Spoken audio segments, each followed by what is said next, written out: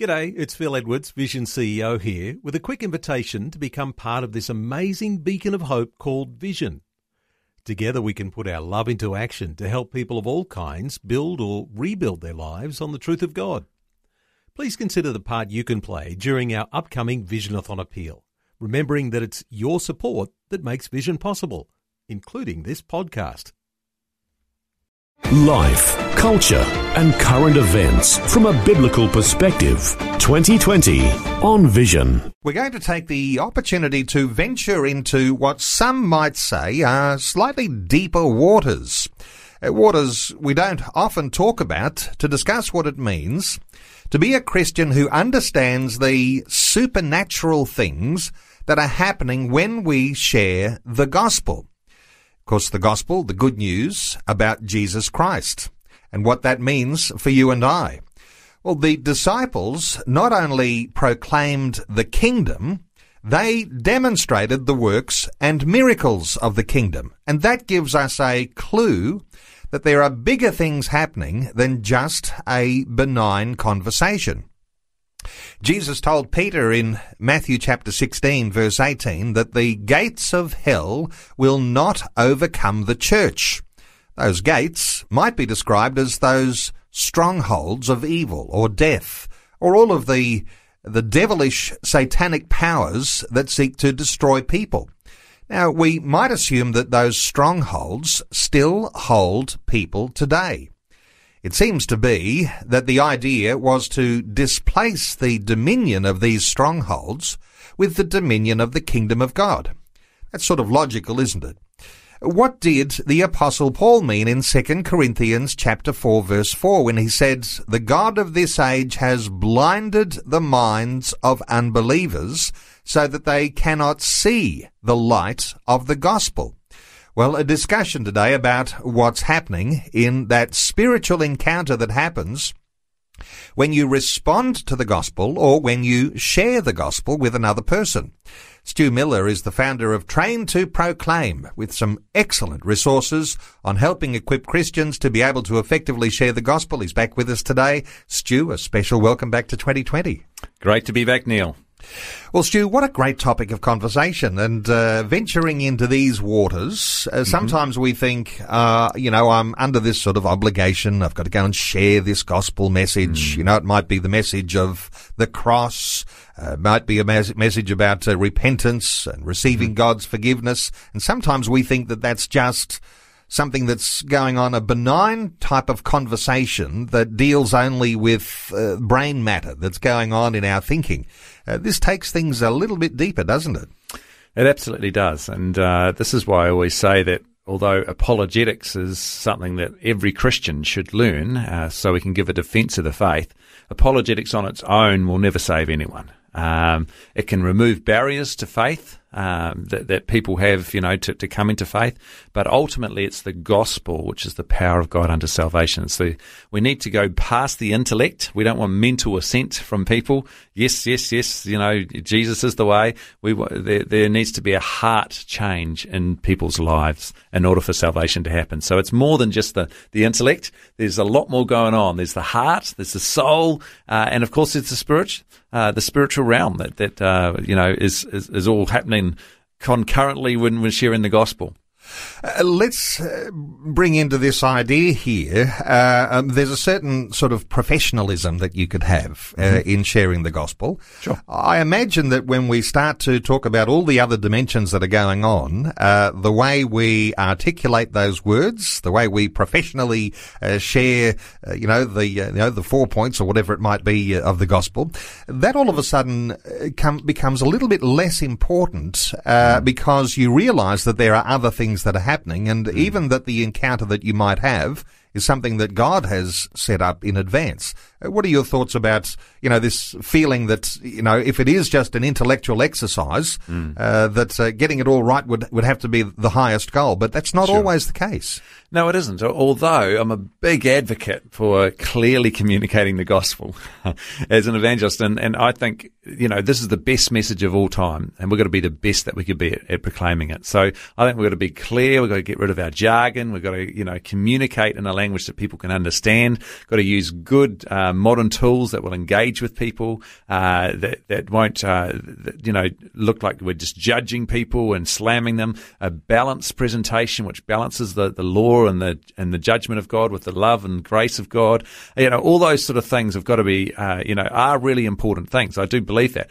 But we've got to understand that we are the minor player in this whole thing. The gospel and the Holy Spirit working in someone's lives are the major players.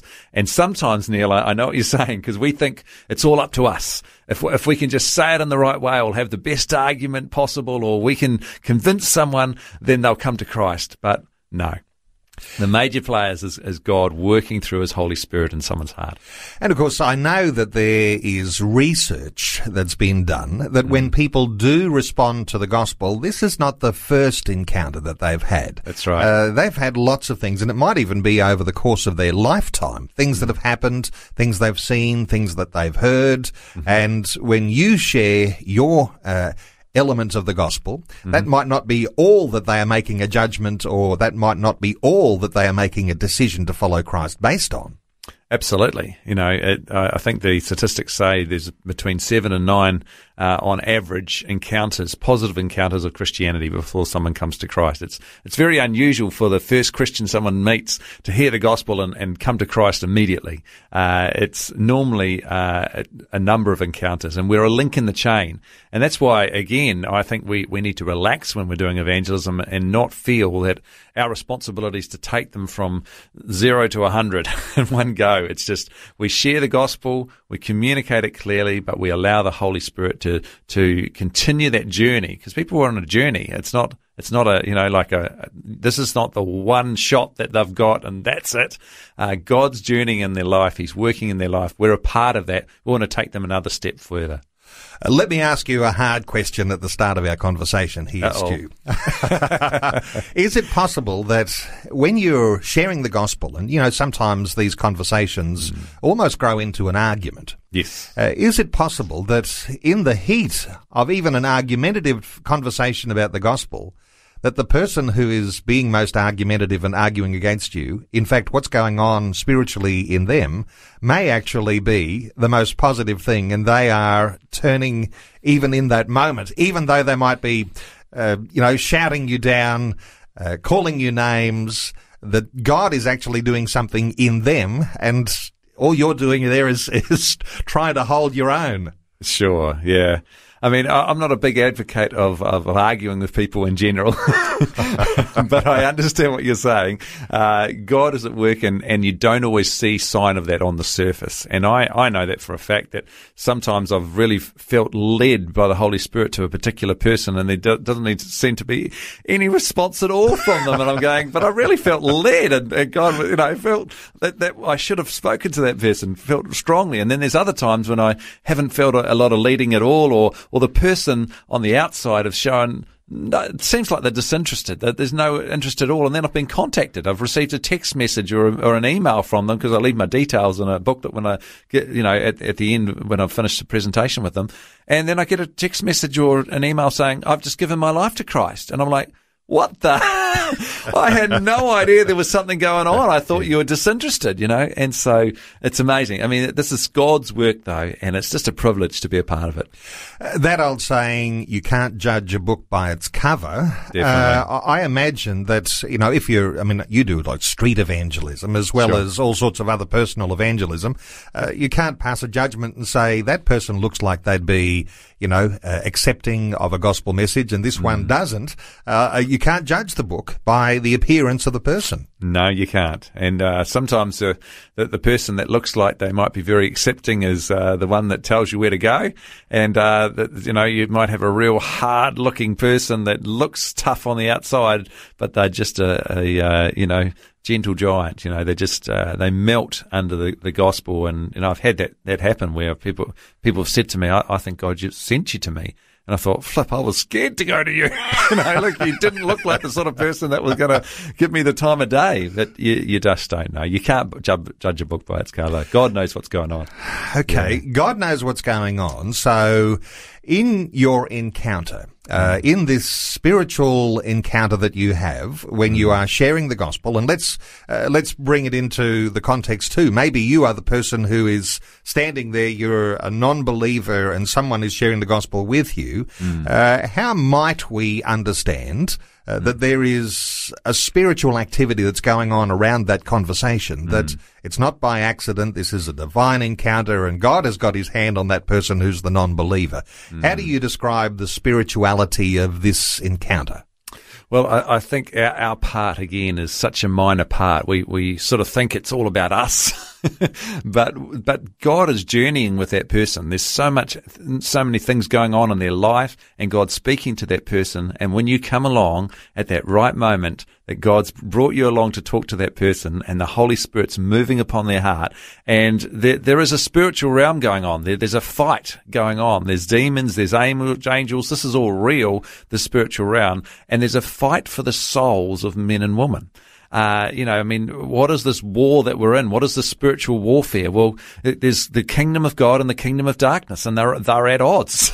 The devil does not want anyone to make it into heaven. He's not going to make it, and he doesn't want anyone else to either. And he hates us, and he's wanting to keep us away from salvation. And of course, the kingdom of God wants us in there. Jesus loves us. He's drawing us to himself. And so there's a war going on for the souls of men and women. There's a stretch, a pulling between the two. And when we present the gospel, it brings a clarity about that battle and a clarity about the two paths that we can take, either the path of the light or the path of darkness, the path of forgiveness and hope and,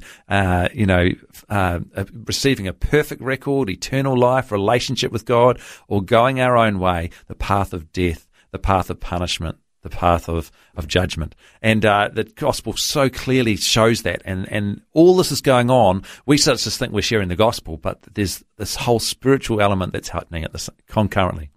And let's bring some scripture into this, because this is ultimately where we can get a foundation by understanding the scriptures and then recognizing that, when you talk about a spiritual encounter, a spirituality of what might be happening in a conversation, sharing the gospel.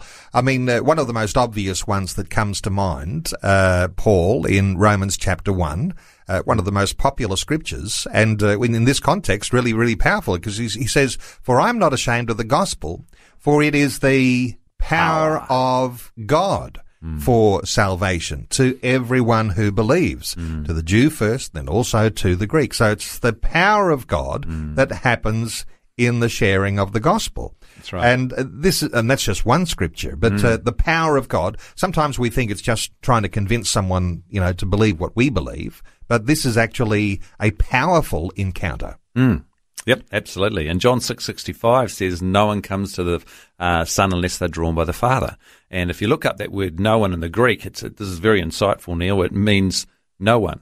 That's it. No one on the face of this planet. No one accidentally comes. No one on the face of this planet has ever come to know Jesus without being drawn by God. So the major players here are the power of the gospel. That scripture you read, that the Greek word in there is dunamis. It's that incredible, explosive power of the gospel, and the power of the Holy Spirit, who the Father has sent to draw people to himself as sin, righteousness, and judgment's preached. It says he will convict the world of guilt in regard to sin, righteousness, judgment. That's in John 8. And so they're the major players. We're the minor player. We sort of think we're the major one, but we're planting this seed that's so powerful. And I don't know about you, Neil, but if you've ever planted any grass seed and thrown it out there, I've done that before, and you sort of go out and go, why isn't it growing? And you go out for a few days and you think nothing's happening, but something's happening under the surface. There's a power at work, and you sort of think nothing's happening. And then all of a sudden you go out and there's like a centimetre of grass just everywhere all over the lawn. And you're like, wow, how did that happen?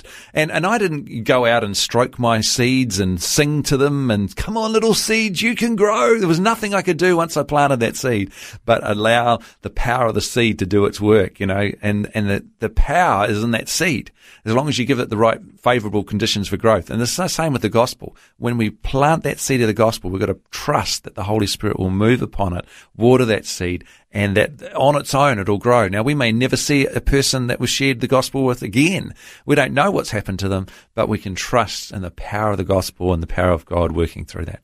Stu, I know that there'll be some listening to our conversation today who are saying, well, I'm in regular conversations about Jesus, about the Bible, sharing these issues to do with God and the kingdom, and I don't feel like there was any big spiritual encounter that was going on. It was just a pleasant conversation, because not every conversation is contentious. So they'd be saying, I'm not sure about whether this is a spiritual battle raging in the heavenlies that I can't see. Maybe you're exaggerating a little bit here, but this is actually where the Bible begins to talk about the things that are going on. Let me take you to God said to Paul, Acts chapter 26.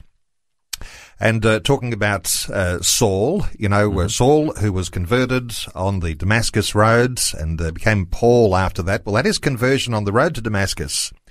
The words, I am sending you to them, talking about Jews and Gentiles, to open their eyes and to turn them from darkness to light and from the power of Satan to God, so that they may receive forgiveness of sins and a place among those who are sanctified by faith in me. I mean, there's about 6 things happening. Absolutely.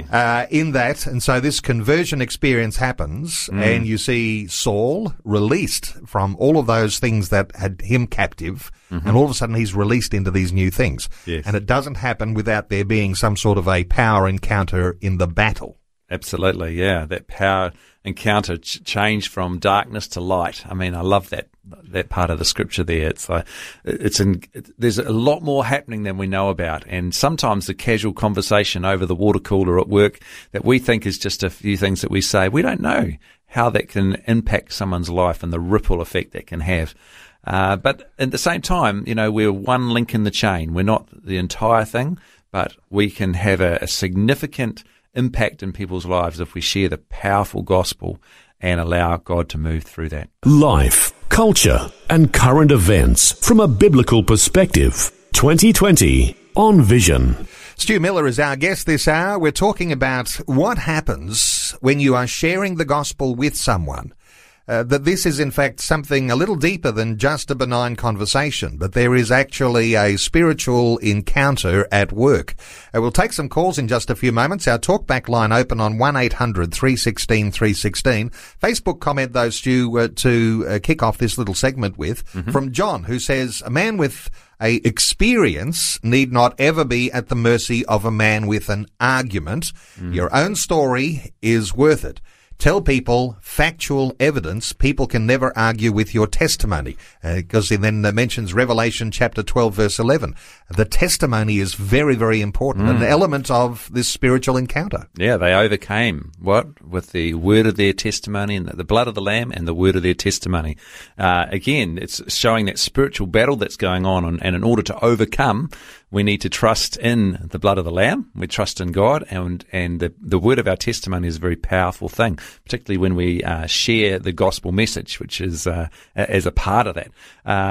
I like what John said, because no one can argue with your story. And I would encourage every listener here who's maybe a little bit timid and feeling like, I don't know whether I could share the gospel, or I don't have all the answers. First of all, none of us have all the answers, and you don't have to. And there's no embarrassment in saying to someone, hey, that's a good question. Let me find out an answer for you.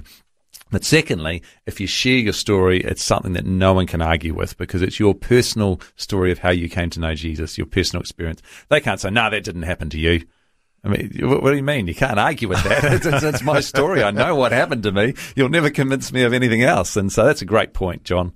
Some people, with this whole spiritual thing, Neil, says, they say, look, you shouldn't talk about the spiritual realm. You shouldn't talk about the devil, as if we should just ignore him. But, we're not glorifying the devil. We're glorifying God. He's the most powerful. Will always win in the end of the day. But there's scriptures like 1 Thessalonians 2:18 where Paul says, for we wanted to come to you. Certainly I, Paul, did again and again, but Satan stopped us.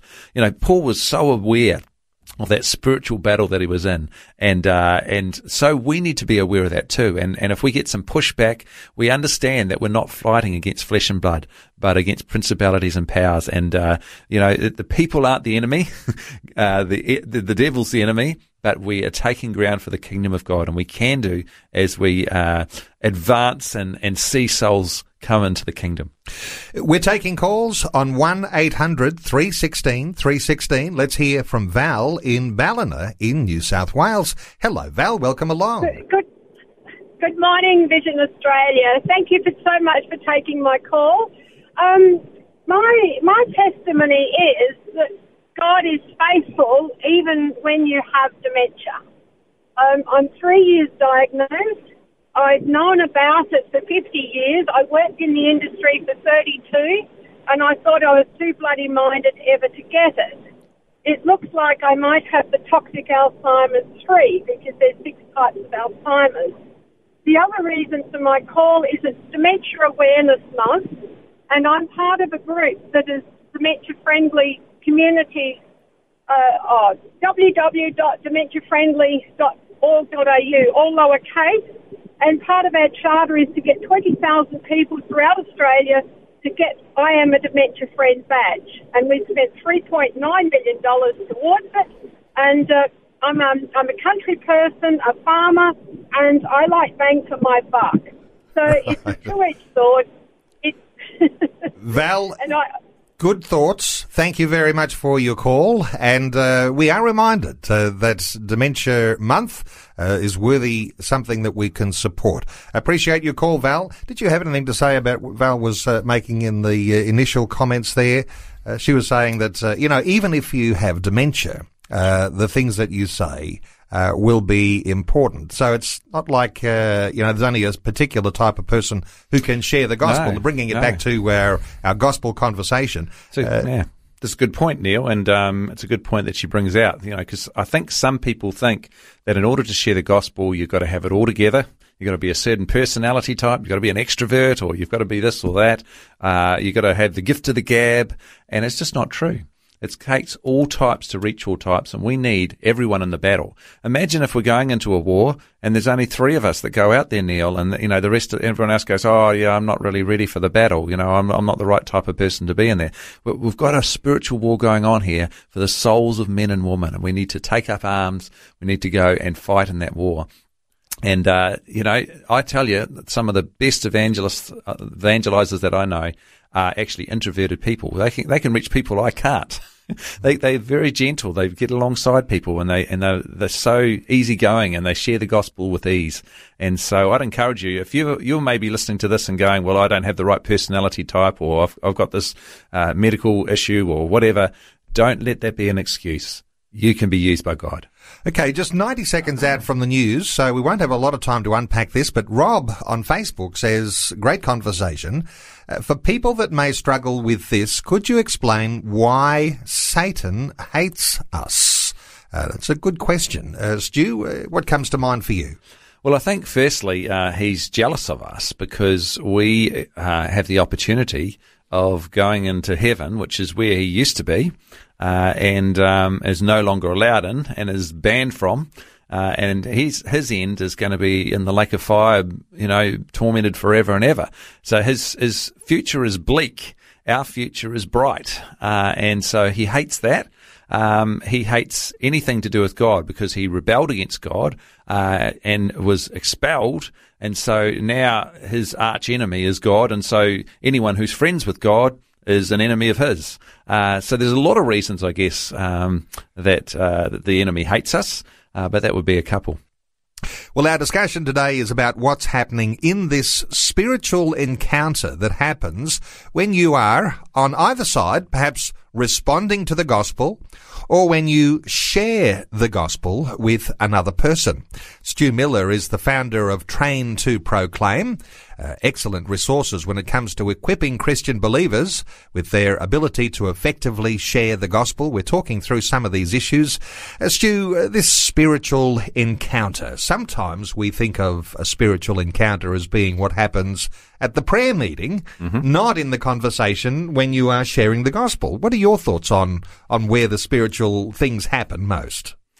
Well, I mean, definitely prayer is incredibly important, and there's nothing that I'm going to say that's going to undermine praying, because prayer is a powerful, powerful thing, and we should all be involved in praying for the unsaved and praying that the kingdom of God would advance. Because ultimately, like we were saying before, the power rests in God and His Holy Spirit and what He's doing. And so we need to pray that God would intervene in the lives of those around us. But we are out on the battlefield. We're part of that battle, and the battle actually happens in the minds and hearts and of unbelievers who are considering whether they want to follow Christ or not. And a real key part of that process is the power of the gospel, which we've spoken about, that dunamis power, this powerful message that can change people's lives. That we think it's a simple message. How could it change people's lives? But all over the world, millions of lives are transformed by the Holy Spirit moving on the power of the gospel. And so we have a real intricate, important part of God's plan to reach people on the battlefield. So the battle isn't just going on in a the back room of a church or in our prayer closet at home where we're asking God to do everything. He's wanting us to be actively a part of the battle, out there on the fields, engaging with people with the gospel, and then He moves powerfully upon people's lives. And so we can be a part of that. I imagine the best scriptural illustration for that might come in those verses in Ephesians chapter 6 that talk about wearing the full armour of God. That's right. Because oftentimes we think, we need to have this armour of God on to be able to face the challenging circumstances of life. But there is a certain sense here in which when you're wearing that armour, you're not just wearing it while you're at the prayer meeting. That's right. You're actually wearing it in your day-to-day encounters with people, and therefore you're equipped to be able to be engaged in a spiritual battle. As you were saying earlier, it's not a battle against people, but it's a battle against flesh and blood. That's right. And when you look it's at a battle, against principalities and powers. That's right. Yes, I knew what you meant. Right. You knew what I meant. Better state it though. Yeah. You don't want phone calls about that, Neil. Now, all those armour pieces that you read in Ephesians chapter 6, you sort of look at them, and they're not for sitting around. They're not just for going to the prayer meeting, like you say. It's for when you're out on the battle, whether they're offensive like the sword or defensive like the shield. You're still in the battle. You're still in the heat of battle. It's designed for warfare. And of course, there's the shoes of peace. In order to get out there, you've got to put your shoes on. And sometimes that's the struggle for us as Christians, is to put the shoes on and go out with the gospel. Have our shoes shod with the gospel of the peace. And so, you can't use your sword or your shield or any part of your armor in the battle if you don't actually go there. In order to do that, you've got to put your shoes on. And I think it's one of the most lacking things for us as Christians, is to be prepared, to have our shoes shod with the preparation of the gospel. And that's one of the things, of course, we do with Train to Proclaim, is we try to equip people to be able to be prepared, to be able to be ready with the gospel at any moment, to be able to share that beautiful message, that powerful message with people. And that's why we've developed the G7 app. That's available for people on our website, or just if you've got a phone, you can download it on the Android store or the Apple store. Just type in Gospel in 7 or G7. And you'll find it. It's a great presentation of the gospel, and you can be ready with your shoes shod with the preparation of the gospel, ready to go in this battle. Let's talk about all of the elements of the armour here, yes.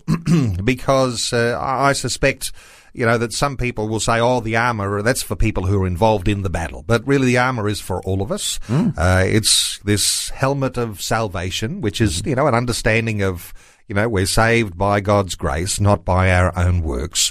It's, a gift of God, our salvation. You've got the breastplate of righteousness.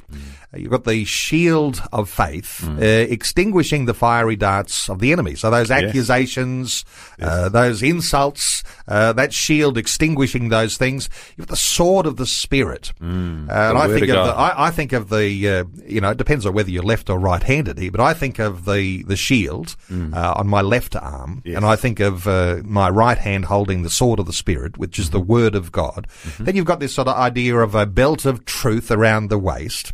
And as you say, having those shoes of the preparation of the gospel of peace. So you've got on the whole armour. And then, of course, we're encouraged to stand. Sure. And so this idea of having armour is an important element of even for all Christians who are in their walking day to day in their walking in their Christian life.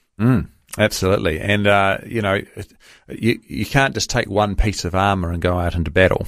If you haven't got your shoes on, it's going to be pretty rough going out to battle. If you haven't got your sword with you, it's going to be pretty rough. If you haven't got any faith, it's going to be pretty rough.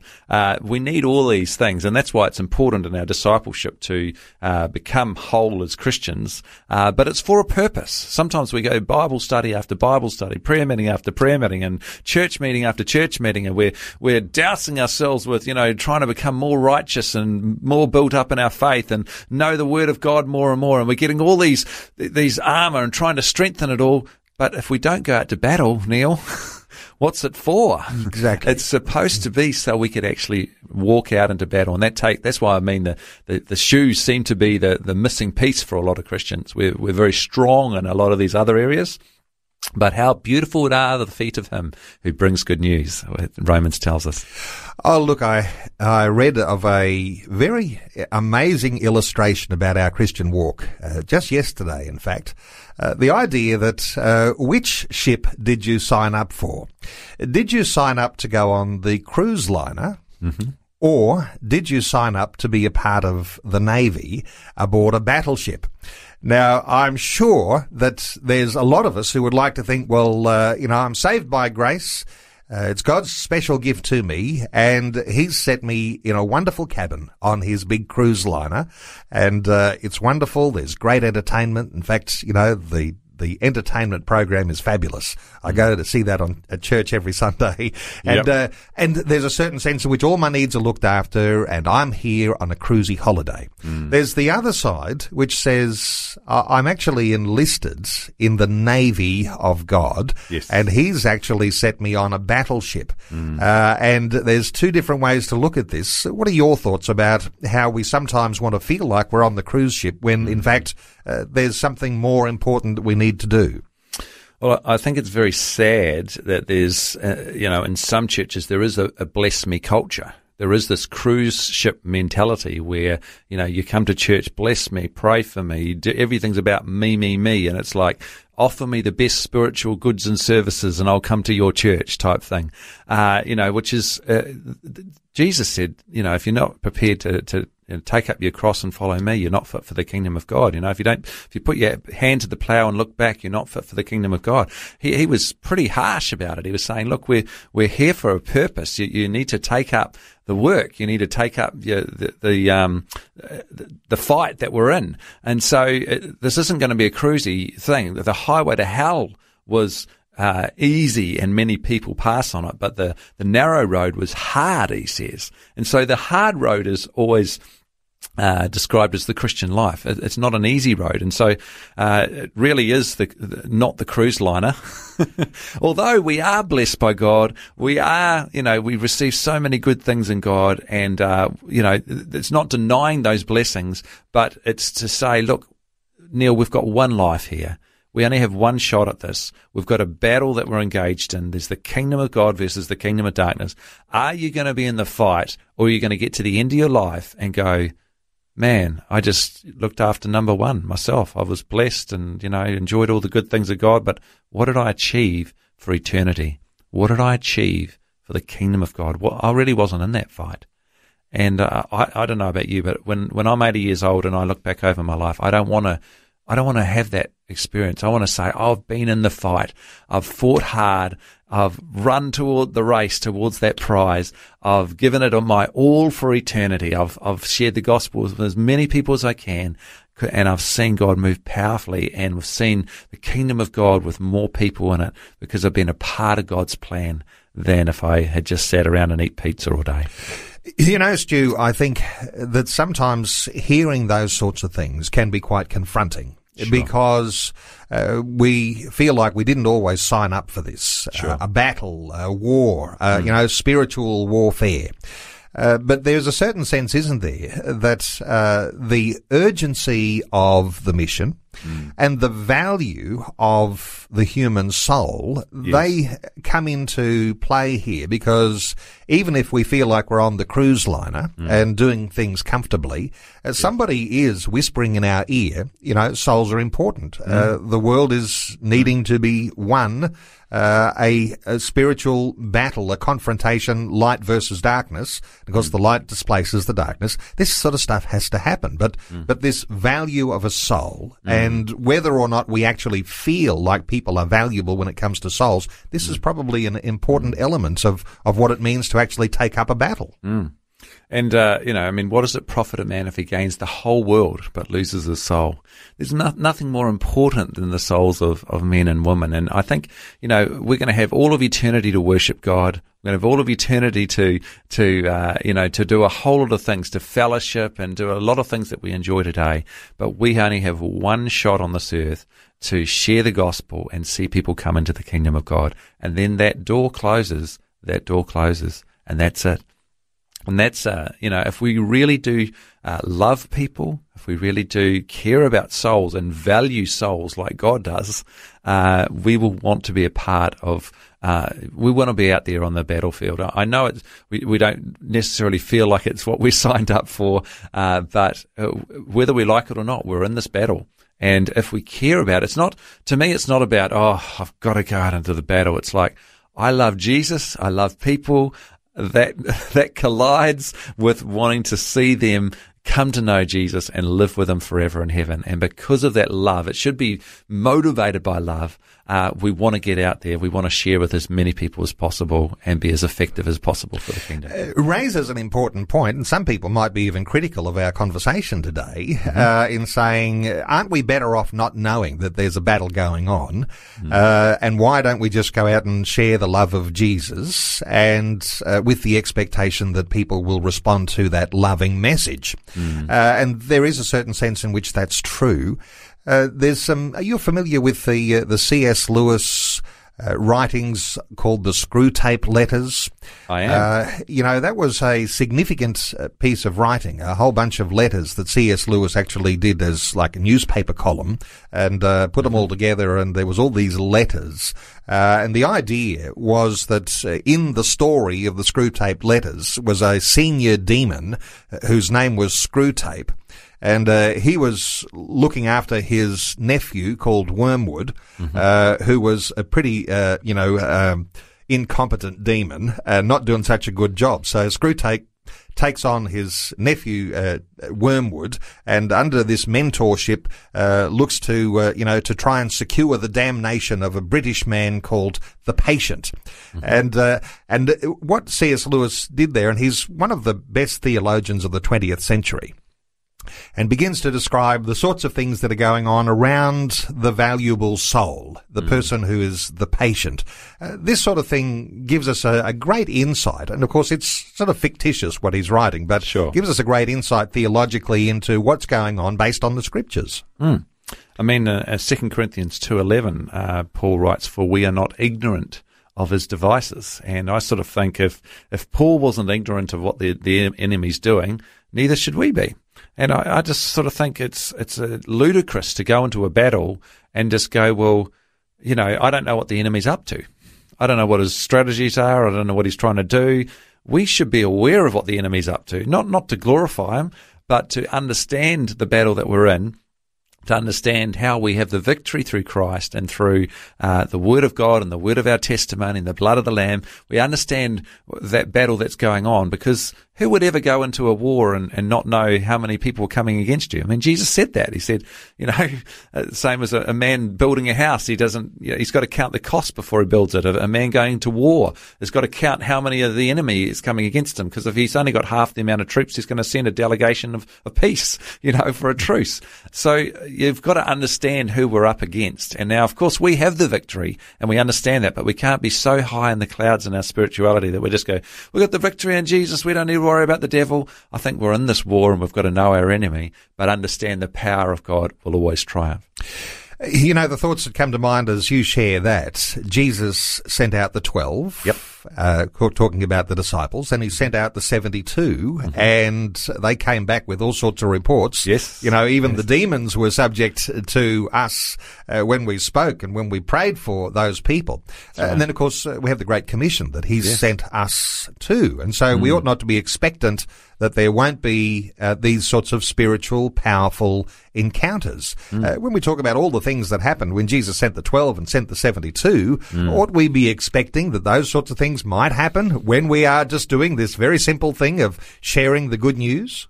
Absolutely, because we're racking up the enemy, and these things are reality. And when people's lives change, the enemy doesn't like it, and there is demonic manifestations. There is, people do get healed. Like there's amazing things that happen, that are supernatural things that only God can do, and these signs follow those who believe.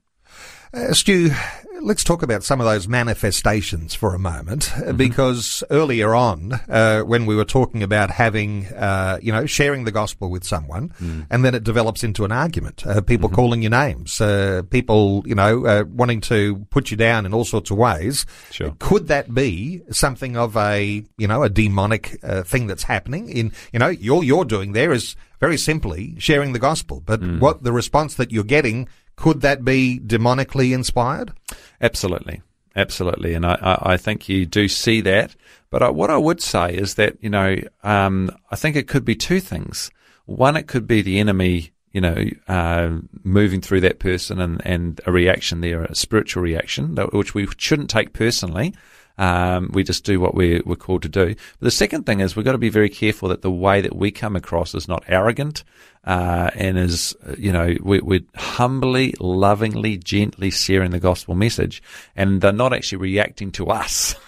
Because I do see that a bit as well. Sometimes we come across like, I've got all the answers and you need to sit down, shut up and listen, and I'm going to preach to you the gospel. And when we come across like that, people just rack up, in the physical, against the approach or the way that we're doing it. And I think each of us need to learn how to lovingly and gently articulate the gospel without any jargon, and in a way that people will understand. And I've found that since I've learned how to do that and I've been trained and equipped in that, I find a lot less people racking up at me and a lot less arguments that I have, because they sense the loving and gentle way that I'm coming across, and I'm not shooting above their head with a whole lot of religious jargon, connecting on a language that they can understand, and I get a lot less bad reactions. But it won't mean that there's no bad reactions, because you do still have that spiritual element as well.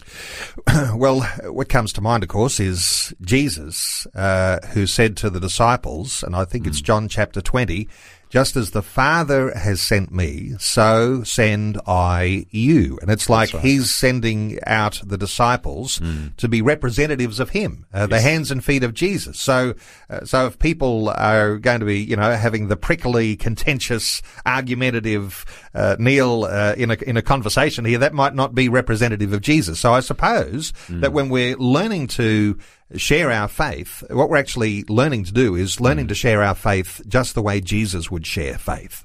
Yeah, and absolutely. And I think if you look at the Gospels, the interesting thing for me is that the bad reaction to Jesus, it all comes from the Pharisees and the Sadducees and the religious leaders of their time. The sinners that he mixed with, the prostitutes and tax collectors and others, loved Jesus. Because he was so loving and so he's so connected with them. So we don't see examples in scriptures of sinners reacting badly to Jesus. They all wanted him to come to their place, and they sense that love. And so I think that sometimes the reaction that we have when we're sharing the gospel, the most negative responses that I have is from actual Christians who are a bit, rather than actually from people who appreciate that you're sharing with them. I have atheists that I share with, and they still say thank you at the end of it, because they can still sense that even though they don't believe what you're saying, they can still sense that you're doing it out of love and concern for them. We really are running very short of time. Let's take one last call, but we'll need to be quick. Sue is in Geraldton in WA. Sue, need to be quick, but what are your thoughts? Are you with us, Sue? No, we've lost Sue. Sue, we've missed that opportunity. We are about to have to end our conversation. Stu, I do always like to mention your G7 yes. or the Gospel in 7 app, and people can use that. It's a simple way of being able to articulate and deliver a gospel message. That's right. There's also wonderful resources that people can have when they go to your website, and of course the website is train2proclaim.com, and free resources that you can very easily access at train2proclaim.com. What I do want to mention, though, too, is that you do seminars. Yes. You go to churches. You'll talk to all sorts of groups who are interested in being equipped to be able to share their faith. You've done a bunch of these of recent times, but people contacting you as a result of our conversation today, you'll be happy to connect with them? Absolutely. And I'd love to work with any church or any group that's wanting to be more fully equipped to share the gospel. If I can help out, I'd love to do that. Train2proclaim.com, and you'll find links there for the Gospel in 7 app and all of those free resources I was talking about, and how you can be personally in touch with Stu Miller. Train2proclaim.com. Stu, thanks so much for being with us again today on 2020. Thank you.